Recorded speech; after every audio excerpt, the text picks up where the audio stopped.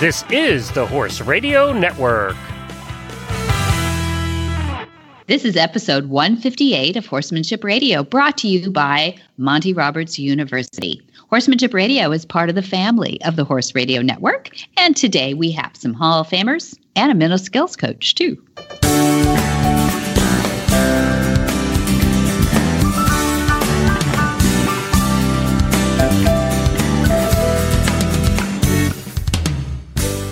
This is Debbie Laux, and you're listening to the Horsemanship Radio. Thanks for joining us. Horsemanship Radio airs on the 1st and the 15th of the month, and I have my trusty producer with me today. Hi, Jen.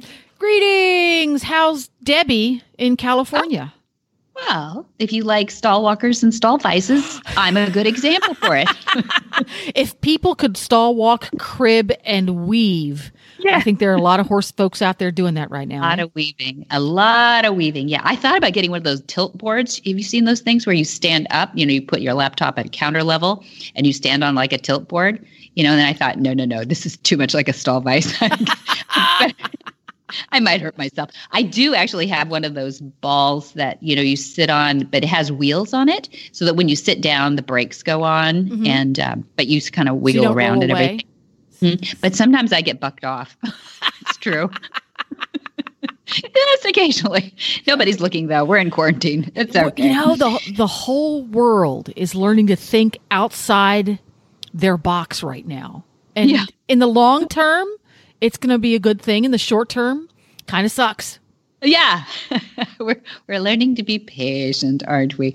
Actually, I think it's really fun. A lot of things have come up in the creative world for this, even if, the rest of the world is falling apart. Us equestrians, are sequestered. And as we were coming up with some uni lessons and thinking of things that people skills that they can work on while this sequestration time is going on, I went, well, let's just shorten that to sequestrians. And we started a hashtag campaign called Sequestrians.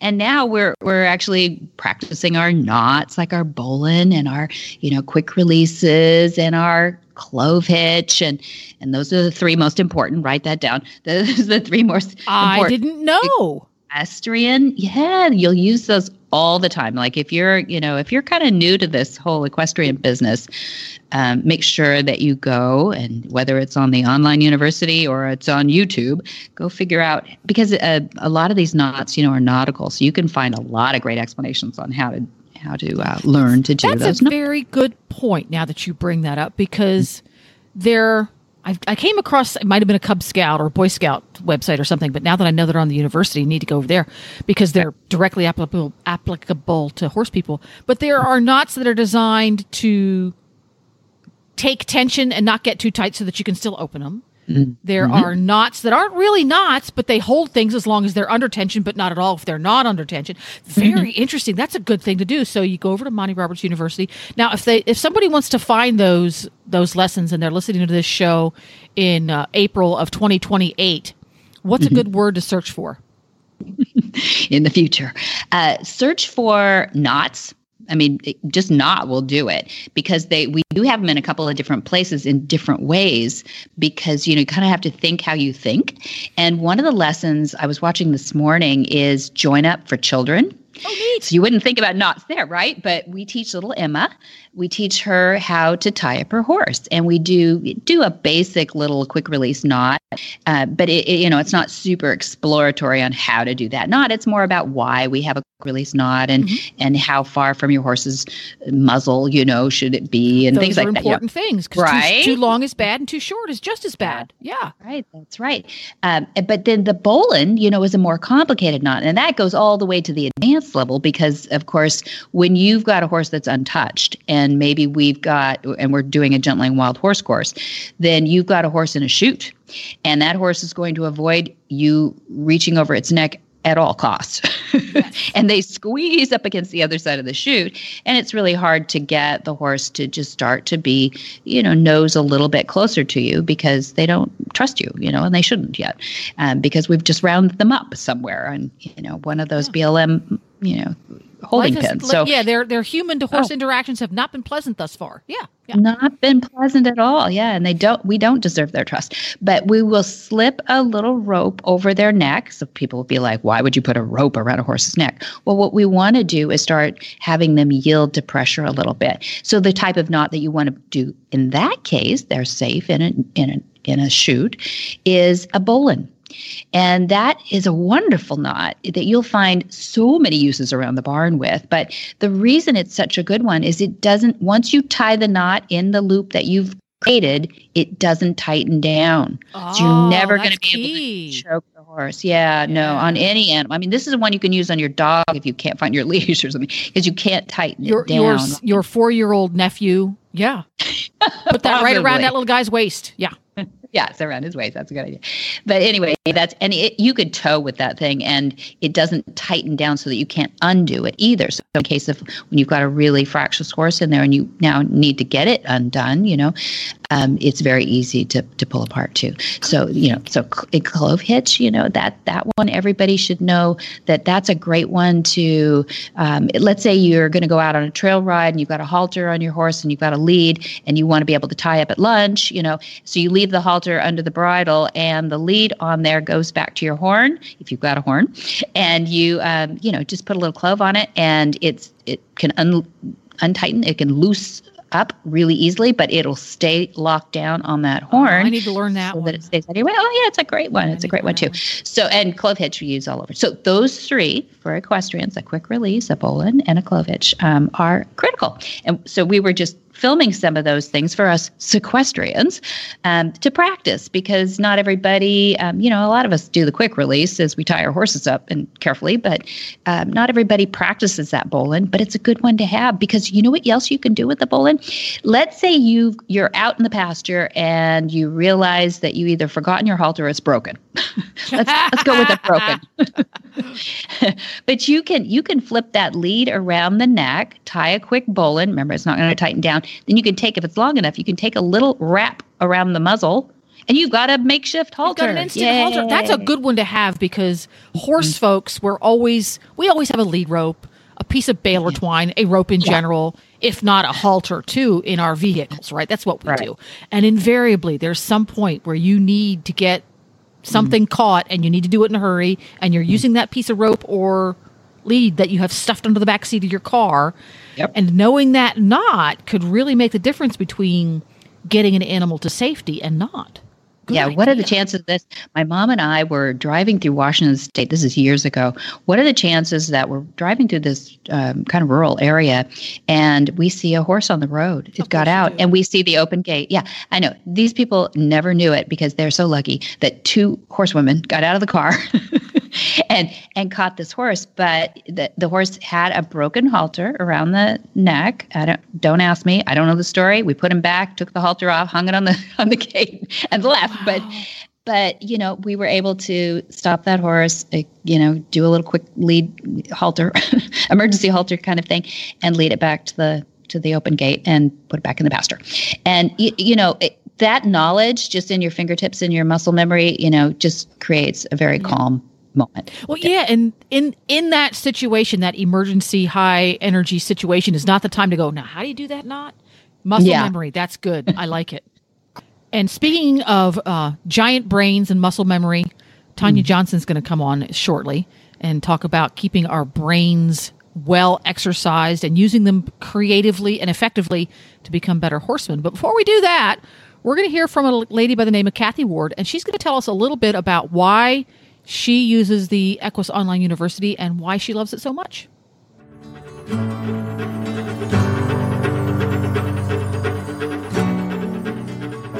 Imagine if you could take Monty to the barn with you. Watch and learn as he addresses each challenge with your horse and answers your questions too. You head to the arena and you work on each new lesson, knowing Monty's there to encourage you, all with violence-free, tried and true methods. After all, he's been helping train horse lovers all his life. With his online university, you could be like Kathy, a retired teacher who just bought her first horse. Recently, I went to a tack shop to look for a smaller halter. I'm 61, just purchased my 14 hands POA the day after my birthday, just a few weeks ago. after never having had a horse. And yes, that's crazy, but as a retired teacher who never had a hobby other than teaching, I decided to go for it. My hubby and I have taken lessons this past year, but I really longed for a relationship with a horse. The only other experience I'd ever had was to ride a horse in Philly, Pennsylvania, my hometown, when I was 16, and I got bucked off. And that was it until I was 61. Well, the owner of this tack shop, this precious lady, 84-year-old lady, gave me a copy of this magazine, Equine Monthly. And the article I read in it was Horses Are Biofeedback Beings. And it was just so interesting. I really felt like I just found a pot of gold when I read it, because in it talked about Monty's online university and that I could have access to 575 videos for $10 a month. And before that, I was just searching YouTube for everything I could find. But truthfully, that's just a pain. I love that the uni videos are concise and they're in order. They have extra notes and a quiz. And I just can't thank you enough for the huge blessing of your online university. It really has changed my life, and I will never be the same. I've had my horse Jack now for 7 weeks, and thanks to the videos, I've done join up with him, and it really worked like a dream. I had to do it in an arena, but it still worked, thanks to Monty's lessons and the cues and the hand signals. The ability to watch the lessons over and over on demand is incredible. So I also want to thank you so very much for making the online university affordable for this retired teacher. Thank you so much for all that you do for everyone who really wants to love a horse. Kathy.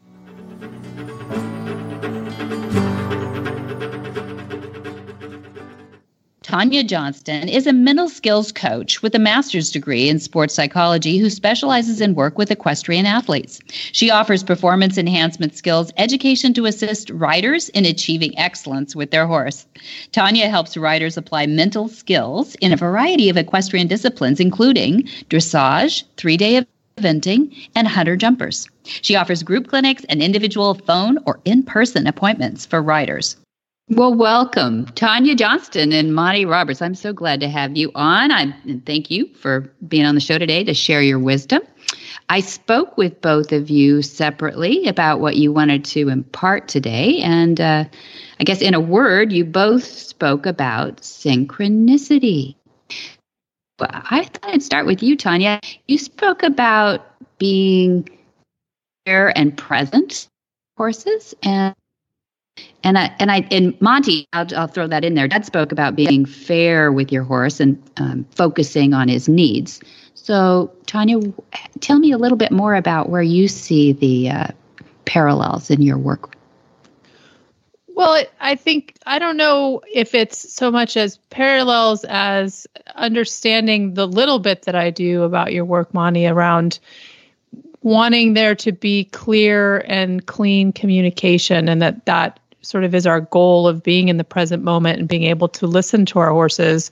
And in the work I do with riders, I work just with the riders and not with the horses. So I am helping them have tools and routines to get themselves to quiet their mind, to get themselves to be really what I call, standing in their boots, like to be where their feet are and be in the moment and be able to then be more available to be in synchrony with their horse and to the ebb and flow of the communication, that it can be smooth and consistent, and that the rider that can then be the most present and available to their horse.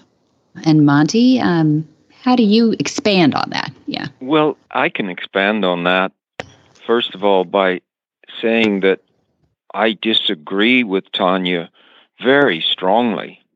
And remember that I say your critics are your best friends. Mm-hmm. But I disagree with Tanya in that she said, I don't work with the horses, I work with the riders. And I say that whether she knows it or not, if she's working with the riders to make them better with their horses, she's working with the horses. Right. And if they could vote, if the horses could see through the clouds Somebody out there is fixing this problem I have. Gosh, I really appreciate them. Then you're working with the horse. Yeah. That's good. So let's put some tools in our listeners' tool bags, because we know that to the person who only owns a hammer, everything pretty much looks like a nail, right? So, right. Tanya, what do you say to the student who asks how they could compete as well as they practice? Well, it's a lot around having strong and consistent self-awareness so that you're able to make good choices, right? That you're able to be in a state where you're present, your breathing is smooth, your thoughts are, like I said, that your thoughts are quiet. If you've had to memorize a test or a pattern, we've done all of that work to where when we get with the horse, you're able to really get to a place of trust and partnership, and really to just be then available for the communication, because that's, so much what we're doing with our horses is that back and forth communication and that openness. And if we come to, especially in competition, we come to it with too many thoughts about what has to happen and trying to force things, or riding for a score, or, having goals that are very specifically outcome oriented, we cut ourselves off from the experience of the moment a lot. So a lot of what I do is work with riders on just really dialing in their self-awareness and figuring out what works for them. Everyone's different, just like every horse is different, every rider's different, and what's going to help them be the most confident and calm and centered rider that they can be. And so that may take, different kinds of breathing techniques. That may be doing some sort of exercise, stretching, body awareness that they can do, because so often I think riders bring, and I'm sure Monty can speak to this. I mean, I would guess, I shouldn't say I'm sure, but just as riders, I think so many people bring so much tension or stress or rigidity in their bodies that they're not even aware of, right? So it's really a task as a rider to understand yourself, to know what your tendencies are, and to know what, if there is stress in the environment, or you are feeling stress about a certain day or a certain competition, where is that likely to show up, and what can you do to help get rid of it before your horse is right there standing with you, or you're riding them and you two are one. Debbie is here, and she's our hostess. And Debbie has heard my dialogues all of her life. And wasn't that just an incredible microcosm of what I have said for my entire existence, Debbie? Exactly. Absolutely. I use the term diaphragmatic breathing because I think that's what you're speaking of. Yes. The relaxation of the diaphragm so that the lungs have more space, and that lowers the adrenaline and it lowers the pulse rates. Right. So the horse is advantaged. And have you ridden some and in competition, Tanya? Yes, I do. I ride in the hunter jumper world. So I've ridden my whole life. I started when I was 4 and have a horse now. And we do the amateur owner hunters, and we do derbies and things like that. So, yeah, that's so I'm wonderful. very blessed. Have you had some successes? Yeah. Yep. I have. And I definitely came to this from a growing up where I had definitely mixed results and always found myself curious about why I rode better on certain days than others. And I did not own my own horses growing up. My family was supportive, but we had limited, means. And so I would often ride sale horses or catch ride horses or be getting on horses I didn't know. And yet I'd still see some consistent fluctuations in my own performance, even given the difference in horses that I was sitting on. And so it was really intriguing to me. So I was always very interested, why is that, right? The horses are different, and yet I see the same pattern. I would always sort of ride better on the last day, and even on horses that I'd ridden several times, I'd ride better on the last day. And I was like, well, what am I working through? What's changing? What's different? So that's where my interest in psychology and then sports psychology in my master's degree, where that came from. So I'm very lucky to be able to blend my passion with my fascination with performance and helping people make the most of themselves and their potential, and being able to join with these magnificent animals that we get to work with. Wow. I sense a carload of synchronicity here. We really are speaking from the same megaphone. And have you ever been around Verity? Do you know what the species Verity is? That's the deer and antelope. Oh, okay. Have you ever been around them much? I mean, we have plenty of deer here in California, but not around them to the extent like in consistent proximity. No. Yeah. Well, I think you'll realize that if a horse is a flight animal, and we could score their 1 to 10 as flighty, I think it's fair to say that I personally could give the horse about a 5.5 or 6. And what would I give the deer and antelope?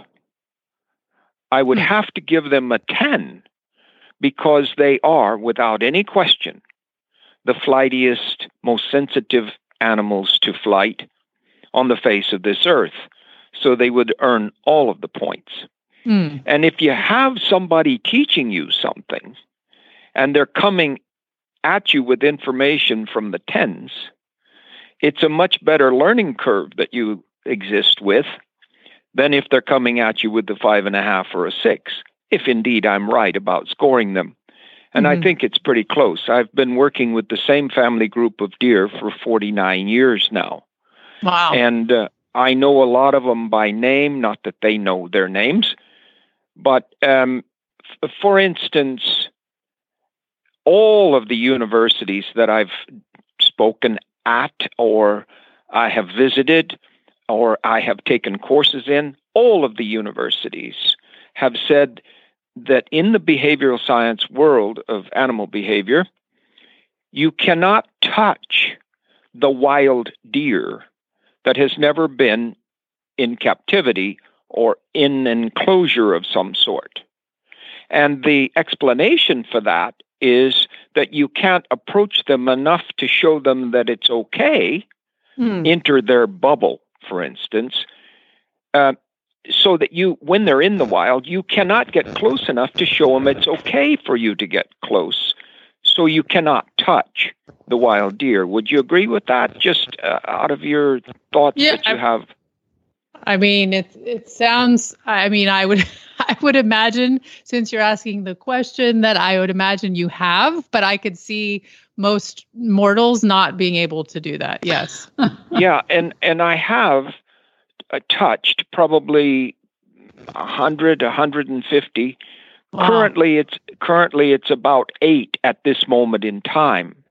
But I've been through 49 years of this, and yet my first deer to touch was Grandma, and that goes back about 41, 42 years. But I worked to touch her for 2 years before I could touch her. And then I read things from certain behaviorists that say the eyes don't make a difference. Where you look, this Monty Roberts guy says, don't put your eyes here, don't put your eyes there, then put your eyes here and put your eyes there. But it doesn't matter. We've done tests to show empirically that it doesn't matter where your eyes go. Horses don't look at your eyes. And yet, I can show you how I can actually move deer predictably with my eyes and cause them to do things that I will predict with my eyes. And if you can do it with deer, then you can do it with horses, and I can prove it that way too. Right. The eyes make a tremendous difference because ours are on the front of our heads, which makes us a predator, and theirs are on the side of their head, which makes them a flight animal. And the eyes are terrifically important. And then I've gone around to these universities and given a lot of talks. And so far, it's over 1,000 kids that I've talked to, or young people that I've talked to in the universities. And I have one person that raised their hand and actually knew the definition of positive stigmotaxis. Do you know the definition of positive stigmotaxis? No, I for You're sure getting don't. tested here. Yeah, it's a test. Well, it's the most important, in my opinion, it's the most important behavioral action of horses, stigmotaxis, positive stigmotaxis. And that is the reason why they ride dressage horses for 2 or 3 years before they ask them for flying changes. Why is that? Because you're going to ask them with your right leg to take a left lead. Are you with me so far? Mm-hmm. And when you ask them with your right leg, you're going to drop it back and sort of press just behind their ribs with your right leg to get a left lead. Is that correct? Yes. Okay. So with positive stigmotaxis, their rear quarters are going to go into that leg, and their front quarters are going to go with the reins, and you have disunited horses, leading in left in front and right behind. And my God, we don't want to make our dressage horses disunited, so we ride them for 2 or 3 years. I now have learned that at about 12 months of age, I do a certain procedure, and I can cause horses to be trained off pressure rather than on pressure. And if you walk up to the young horse and stick your thumb in his ribs, you might get kicked, and he will come into you, not away from you. That's positive stigmotaxis, into pain, not away from pain. And you ask yourself, why did Mother Nature ever do that? Well, when the dog bites into the flank, so if the horse bolts away, all the dog has to do is put his feet in the ground and rip, and then the whole pack eats lunch. If the horse goes into the dog and kicks him in the head, then he can get away because the dog will open his mouth. So survival of the fittest for 50 million years has created the horse into pressure. And you would ask yourself, why would Mother Nature do that? And we are away from pain, aren't we? Right. Okay, we're away from pain. Not completely. If you've raised any children or you've been around children when they're bringing their teeth in and the gums get really sore and it's painful as hell, what do they want to do? Chew. They want to chew on a rubber ring. That is positive stigmotaxis in our mouth. And you ask yourself, why would Mother Nature make us want to go into pain in our mouth? And then you say, where did the dentist live when we lived in the caves? Oh, there was no dentist when we lived in the caves. So if we broke a tooth and we wouldn't go into pain, we wouldn't eat. And then we would die. And those that would go into pain in the mouth live, and that's called survival of the fittest, and we're stigmotaxic in our mouth. But I've had one student with all of these equine science courses that they have in the universities. I've had one student that remembered well reading it because Xenophon wrote about it 2,000 years ago, that stigmotaxis is probably the single most important behavioral pattern within the horse. And you will know it as left rein, left foot, right foot.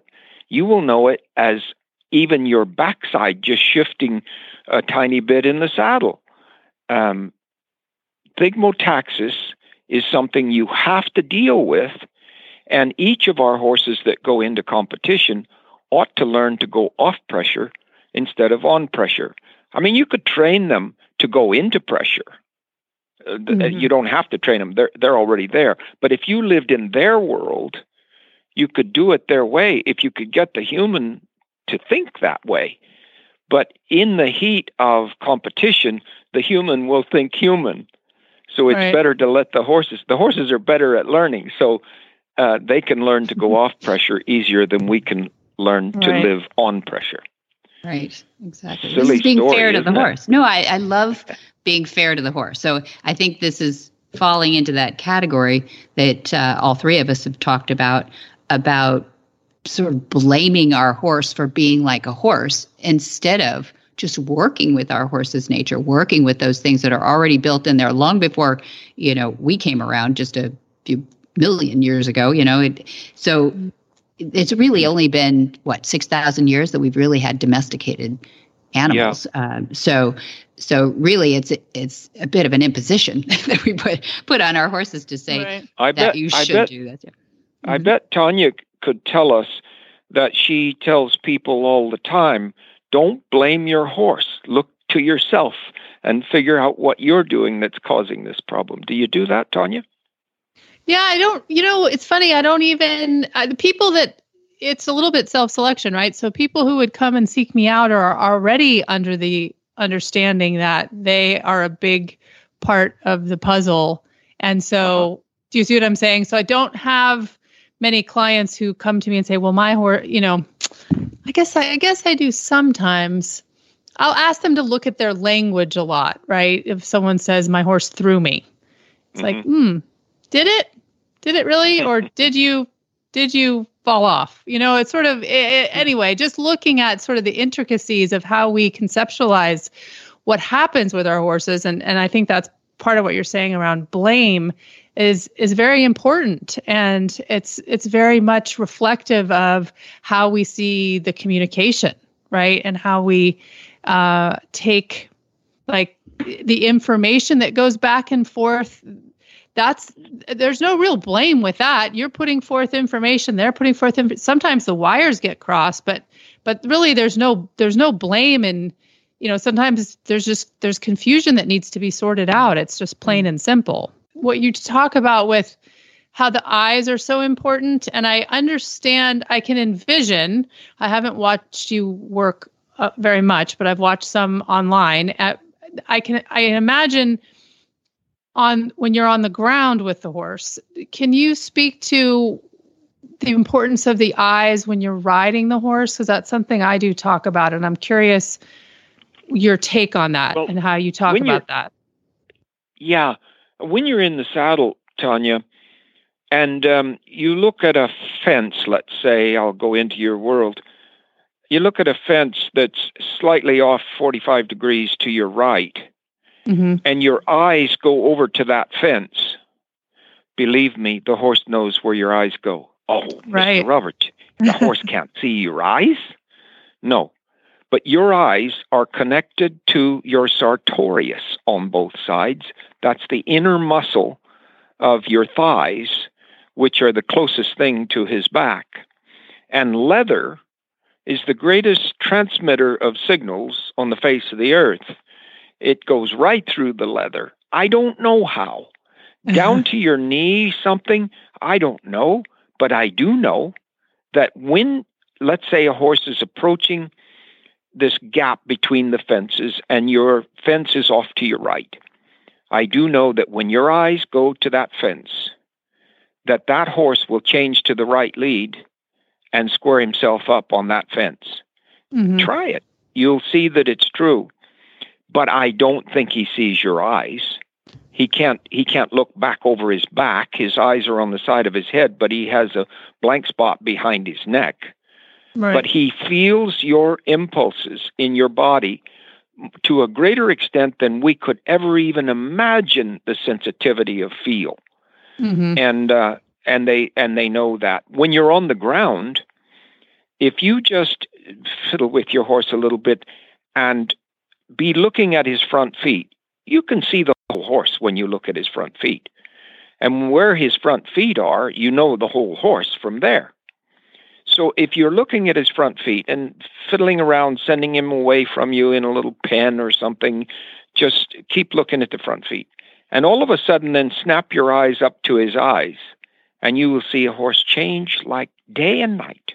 Mm-hmm. They will brace, they will get ready. You are then a predator. And when it's on the eyes, they will take action to see that they're in a safe place. When it's on the front feet, they will give you the benefit of the doubt that you're not going to be a predator. Mm. And no, absolutely. No, I hear what you're saying. And I think it's interesting when we talk about, if you talk about nerves or anxiety sometimes that a rider may feel, or nervous anticipation in a competitive situation, that rider's eyes might be darting around, might be not very focused, may not be very, steady, and that the horse then is getting so much information from that, correct? Absolutely. And the eyes are connected to every nerve in your body.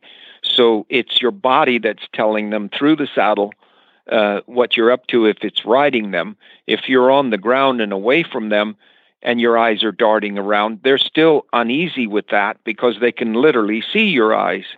And I can have Ruby up with her head within a foot of my hands or my knees, and I can be rubbing her on the neck and the top of her head. That's a deer. Mm-hmm.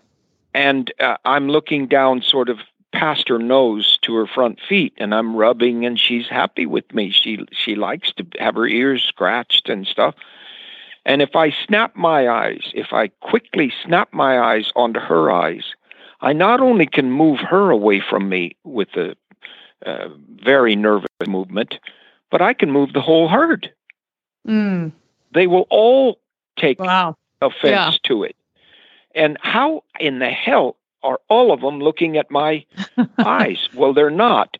But what they're doing is reading the tenseness of the other individuals. And then the whole herd goes. Right. I did it just yesterday unintentionally, and bothered me a lot because I'm not supposed to be unintentional these days.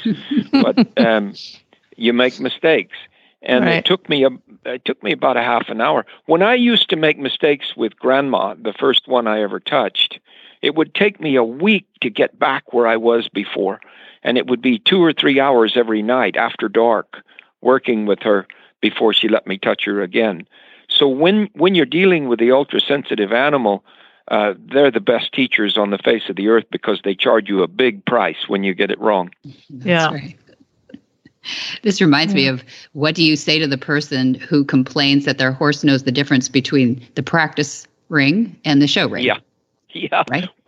I was going to tell that one, Debbie, because we just got a question last week for the Q&A that I do for the internet, and the person said, "Oh, this horse is just terrible." And I finally got her so that she's okay in the warm-up ring. But as soon as you ride in and we're in competition, then she just stops at the first fence and she won't go. Wow. Really intelligent horse, isn't she? Yeah. This is Tanya's world. That horse is, just been telegraphed to by that rider. Mm-hmm. Yeah. And so much. Sure. I listened to a podcast of yours, Tanya, and we should let people know where your podcast is too, but about learning to surf in Costa Rica recently. Oh, yeah. And I thought it was good because I thought what I liked that you were edifying was the fact that people should go out and learn a different kind of skill set or a sport or whatever. And you talked a lot about breathing, talked about using different muscles and doing something different. So in some ways, Dad's talking about expanding your horse skills with something that just has more flight mechanism than a typical horse might might do. But anyway, Right. fascinating talk, you all. And Yes. we will have to make this a bit of a regular. I'd love to. Let me quickly say that the conclusion of that story that we got about the horse that knew it was when it was in a competition, they ultimately put a man on it, and then this didn't happen at all, and the horse was winning and everything. Huh. So they've now concluded that the horse just doesn't like women; it only likes men. Oh dear. Oh dear. Yeah, that's it. dear. That's it. Yeah. Well, thank you both. I think this was fascinating, and I loved getting two brains like this. We've got one horse brain, that'd be Monty, and then we've got Tanya, who so is empathetic and wonderful as a coach too with people and horses. So, well, we have to get together more. We have to get together more closely and study some of these things. I really congratulate you for the work you're doing. Oh, thank you so much. It's an honor to be here in conversation with you. Thank you for having me. This was great. Cavallo hoof boots are easy to get on and stay on in all types of terrain and activities. Unique drainage slots allows water to drain out quickly, and they are super easy to take off too. With Cavallos, you spend your time on the trail with your best friend, not wasting time putting on complicated hoof boots. Cavallo hoof boots come in 3 durable upper options and 2 sole widths. You get confidence and security with their Best Boot ironclad warranty. Cavallo hoof boots take you where you want to go. Jack Roddy was born in San Francisco and was raised and calls home San Jose now. He attended Cal Poly State University in San Luis Obispo, graduating with a degree in animal husbandry. He joined the Cal Poly rodeo team in 1957 and secured the National Intercollegiate Rodeo Association All-Around Cowboy in his first year.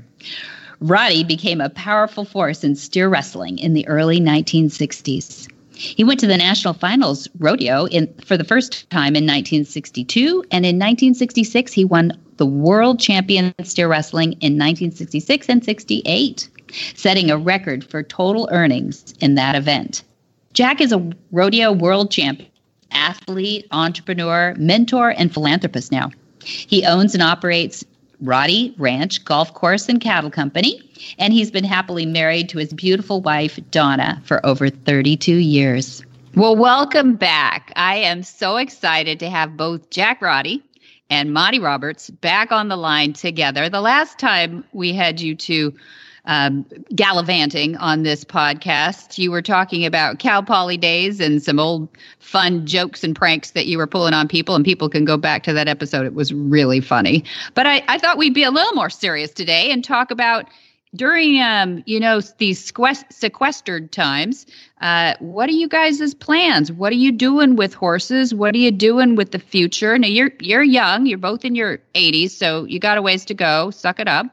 And we want to know what you're doing spending time at home. Go ahead, Jack. You tell them. Well, I'm staying home. We can't leave the house right now with all this the coronavirus, but we're on a ranch, so I don't get around too good anymore. I had a horse buck me off and broke some ribs and hurt my back. But my wife does most of the cowboying. We run about 1,000 head of cattle here in the ranch, and she does most of the riding, and I do give the orders as much as I can, and I stay pretty close to the house, to tell you the truth. Well, good for Donna. That's good for Donna out there on her horse, yeah. But we got to, thank God you got her, and we got to keep her on the middle of the saddle and not get her bucked off too. Yep. Yeah. And Monty, what are you doing down on the farm? I hope you're there right now. Well, I'll tell you, I'm here locked down in my house, but I have one huge advantage, and that is that our yard is pretty much, to ourselves all around us. We've got enough space around us. And for 49 years now, I've been working with the same family group of deer. Not working with them like you would a horse, but just learning from them, because they are the flightiest animals on earth, and horses are flight animals too. And so learning their behavior, they've taught me so much. And I can sit out there with them, and they come around and say hello to me. I can name them for you, and so forth. But one of the things that I've done is to spend a lot of time thinking about my oldest of friends. And I believe John Roddy was an immigrant from Ireland, or at least he was a child when he got here or something. Jack, what was that? Monty, my dad was born in Ireland, and he was, they did a movie about my life called Cowboys in Ireland, done 6 or 7 years ago. And we went back with Chris Cox, myself, and 4 or 5 of us, and went back to the family farm. And our family, the farm that we had in Ireland is 40 acres, and they farmed there for 400 years. And when my dad was a kid, he was the first guy in his area to use a horse to farm with. And my father always loved horses and loved the West. He had an uncle that used to write from California about cowboys and Indians. My dad's father got killed in the mines in Butte, Montana, when he worked there during the famine in Ireland to feed the family. So my dad only had a 4th grade education, but he loved the West. And he finally got enough money to get to San Francisco, and he bought a little 12-stool beer and wine bar in downtown San Francisco. And eventually that turned out to the longest bar in the world. He had 4 bars in San Francisco, but he met our first world champion. His name was Charlie Maginni, and Monty knows all about him. He was a great cowboy, our first world champion in 1929, steer roper and team roper, and got my dad interested in the West. And my dad had a rodeo grounds in Colma in South San Francisco where they put on rodeos. Harry Rowell used to supply the stock when I was just a year or 2 old. And my father and a guy named Bill Cresta financed the first and only rodeo at the World's Fair at Treasure Island, I think in 30s or whatever date it was. And anyway, my dad loved the West. He bought a ranch then in San Jose, and that's where I was raised, on the ranch in San Jose. Well, let me tell you that I first met John Roddy, Jack's dad, I think it was 1949. And we met under very tedious situations in that I bought a horse from a guy in Hollister. And his name was Chongo, this horse. And I brought him to Salinas, and I was so proud of him. I got him for $1,500, and I used money that I earned doing stunts in the films. And $1,500 for Chongo, and I got him home, and I said, well, look at this. I got me a $3,000 or $4,000 horse. He's going to be a champion. Oh, man, I fell in love with him in about 3 days. And John Roddy, I'm going to say now, Jack might correct me, but by that time, he was doing really well. And he had a great big old car to drive, and he was a big man anyway, with a big voice. And he came driving in my yard and parked there and got out. It took him 5 minutes to stand up. He was so big. That is to say, as I remember it. And he said, what is that horse? And I said, that's Chongo. That's my horse. He said, I don't know who you are, but I've watched you in some horse shows and you do good. I don't think you're a dishonest man, but that's my horse. And I said, no, this is my horse. I bought him. I paid $1,500 for him. He said, you bought him from a trainer, and I'm not going to name the trainer, but you bought him from a trainer that I had him in training with. And the guy needed some money to get him some more alcohol or something, and he sold him to me for $1,500. Now, John Roddy was a gentleman, and he gave me my $1,500 back. Now, whether he got it from that other guy or out of his hide, I'm not sure. He took Chongo away. And when do you think the next time was that I saw Chongo? That was about 1949. The next time I saw Chongo was about 1955. When did you come to Cal Poly, Jack? I think in Monty in 56, and El Chongo, that year in 59 in Cal Poly, I bulldogged on El Chongo, and you rode him. And his mother was Habalina P., was an own daughter of Driftwood, and they were our team. And that year I won 7 collegiate championships in a row bulldogging on him, with his mother on the other side, Hazen for him, yeah. Well, here I am, 1956. That's the year Pat and I got married. Chongo shows up in my life again with this guy even taller than his father was, called Jack Roddy, but he was just a kid to me because he's 3 or 4 years younger than me. But wait a minute, and, you met me well before that. Well, yeah. Go ahead. Because the first time I met you, I showed a horse against you at Salinas when I was 9 years old in the junior stock horse class at Salinas.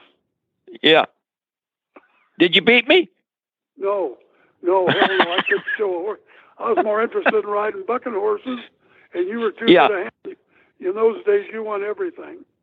Yeah, well, I was spending more time doing that than anything else, so it wasn't that I was better than anybody, but I was a professional when I was about 6 years old. But anyway, the next time I met Chongo, he re-entered my life, and he was not that $3,000 or $4,000 horse that I thought he was. On today's basis in rodeo, what would Chongo have been worth? Oh, hell, $150,000. Yeah. You could do everything. We roped on him. We bulldogged on him. We did everything on that horse. Yeah. And outstanding. And up and down the road we went, Jack and I. And then I graduated earlier, and Jack went on and then just won championship after championship. And he kind of became a politician, Jack Roddy. And he started inviting politicians to come to his place and come to jackpot ropings and stuff like that. And he became very popular with the Washington, D.C. crowd. Probably he was going to be president before it was over. But Jack Roddy, how many world championships did you win in the PRCA? Well, I won 6 world championships. I won the Intercollegiate All-Around Championship at Cal Poly and the steer wrestling in 1959. That was a year after you won it. I won the steer wrestling in 59 all-around, and I won the world championship in the PRCA in 66 and 68. And then in 1992, 91 and 92, I won the world championship in the steer wrestling in the National Seniors Rodeo Association. Are you a senior yet? Yeah, you're still a senior, aren't you? I'm way past that. Can't be past I'm past being a senior. Jack, I know that you... like you, it's old. Jack, you received the Ben Johnson Memorial Award, too, in 2016. That's pretty recent, from the Rodeo Historical Society. Yeah. Tell us a little bit about how that came about. Well, the Ben Johnson Award was started many years ago. Ben Johnson was a rodeo great. He was a world champion team roper, did a lot of movies, won an Academy Award for the movie The Last Picture Show. But anyway, after he passed away, they decided to have the Ben Johnson Award. The criteria was that you had to be a champion in and out of the arena, have done a lot of things in your life. And it was started, I don't know, probably 20 years ago. And the only people that vote, there was 10 of us that funded a bronze that sits now in the Rodeo Hall of Fame in Oklahoma City. And we built a big bronze dedicated to Ben Johnson. Nice. And then every year, as the 10 of us, then there were notables, Dale Smith, Mel Potter. We selected a person, and I think the first person to win it was Senator Clem McSpadden, who was Will Rogers' nephew won it, Dale Smith, and then on, and then anybody that won it would have a right to vote. So I always said it was to me, it was the Heisman of rodeo, because not what you won, but people that had influence on the sport and the industry and so forth. And then finally I won it, what, 2 or 3 years ago. Yep, 2016. Yep, at the National Cowboy and Heritage Museum in Oklahoma City. So if people want to visit that there, that's quite an honor. Correct. Yeah. Thank you. Yeah. Well, it was quite a time to travel with Jack for Cal Poly. We had quite a few people involved with us at that time that went on, Greg Ward being one of them. I so remember Greg Ward came to school there with a $350 horse, and he got a saddle with him. He's from Bakersfield, California. Had a tractor roll over on his head, and he had no lateral vision, and he wanted to be a champion on these working cow horses. And he asked me to start helping him, and I was trying to help him there at the arena at Cal Poly. And I remember we had a guy named Bill Stroud that was on our team, and Bill came driving by one day, and I said, "Look, Bill, what I'm doing here. There sits a kid out there, Greg Ward, on Blackie's $350 horse, and he wants to be a champion working cow horse. And what am I going to do? He can barely ride, and he can't see past center on his right eye. How am I ever going to do this? And $350 horse to boot." And he said, "Monty, Blackie is that horse's name. And he's Greg Ward's horse. And Blackie's out there teaching him more than you could teach him. So you get busy and try to teach him as much as Blackie's teaching him, and you might make a winner out of him." Nice. And I think at last count, Greg Ward, dead now of cancer, won 16 world championships in the working cow horse division. Way more than me, way more than Jack even. And we thought we were about as good as it comes. Greg just kept working at it. And you kids out there listening, no matter what you think your chances are, you bear down. You learn. Listen to your horses. Learn from your animals. You might be the champion that Greg Ward was. Mm-hmm. I'd like to say something about that. When I went to Cal Poly, Greg Ward wore bib overalls and Brogan shoes. He could hardly spell horse when we first went to Cal Poly. Yeah. And he hazed for me and rode my bulldogging horse and with you and I and Greg and so forth. But he wasn't born a cowboy. No. But through hard work and learning, he became, to me, one of the greatest horsemen. And I remember Greg Ward, I found out he had cancer. And we flew to the Hawaiian Islands in January, and I roped with him in the Hawaiian Islands. He healed for me, and we team roped together at a big U.S. roping in Hawaii. That was in January. And that fall was the Snaffle Bit Fraternity at Fresno. Yeah. And he called me up. There was 5 of us, Bobby Adair, the jockey, 5 people, and he said, "I want you to be my guest." And we went down to Fresno, Monty. It was in the Coliseum. And I said, "How's Greg doing?" He's outside with his doctor.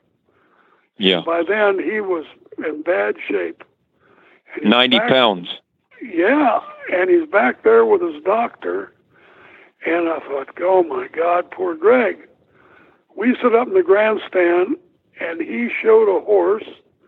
Unbelievable. I look back at sports, and a couple of things that I thought were great was Freckles Brown was a 47-year-old man, rode a bull at Oklahoma City at the national finals called Tornado that had never been ridden. And the other greatest thing I ever saw was Greg Ward. And he not only showed the horse, but he won the snaffle bit. And when it was over in the middle of the arena, in the background was 25 of the young champions, and in the middle of that arena was Greg Ward with a little girl on his lap. Mm-hmm. Yeah. And a week or two later, then I went across the street with him, and he couldn't eat. He was so sick. No. And then a month or two later, I used to call him. And I think 2 months later, I called him, and he said, Jackie, I love you. And I told Donna, I don't like that, because a week later, he died. Yeah. So 2 months before, he won the snaffle bit, a weak person, and then he passed away. He was a great man, great cowboy. It's just unbelievable. He came to my house, I think with you, Jack, when he was down to about 90 pounds. And he was telling me about having this horse called Magic. And he was going to win his last snaffle bit world championship.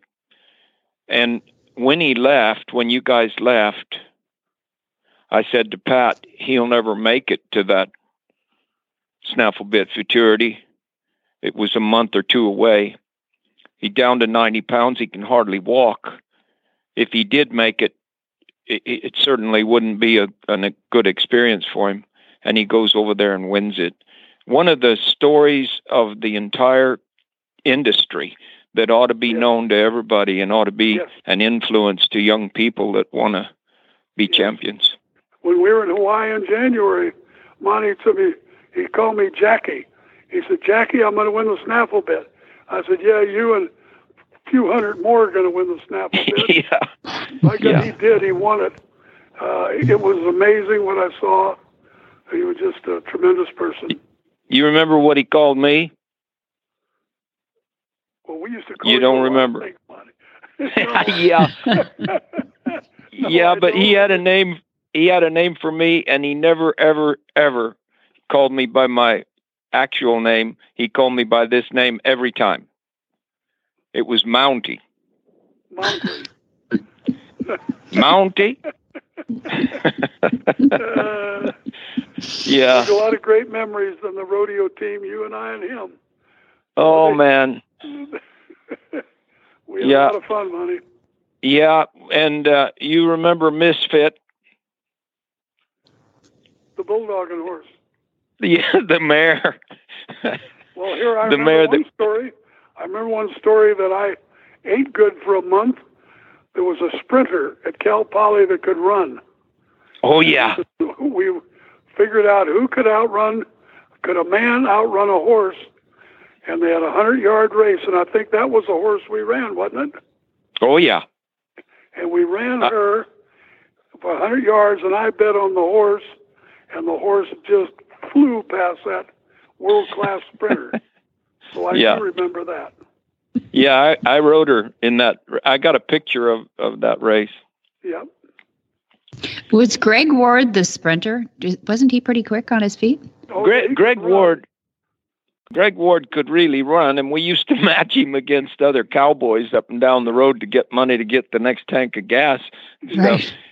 And he really could run, and he had some trick races that he did with top athletes at these colleges where we went, and he had funny trick races like I'll lay down and we'll run 50 yards, and I'll lie down and look up the track, and then I got to get up and run, and I'll still outrun you.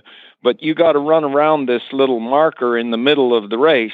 You just got to run a circle around it, that's all. And he would pass them every time just as they were making that circle in the race. It takes a lot longer to do that than it does to get up. That's funny. And he had a quick way to get up. We used to make $40, $50 every time get the next tank of gas.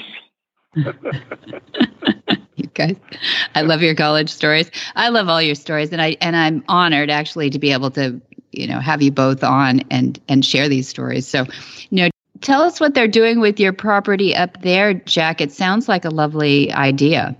Well, we've got a beautiful ranch. The originally East Bay Regional Park is 110,000 acres in the Bay Area, and originally they came to me wanting my place is right in the middle.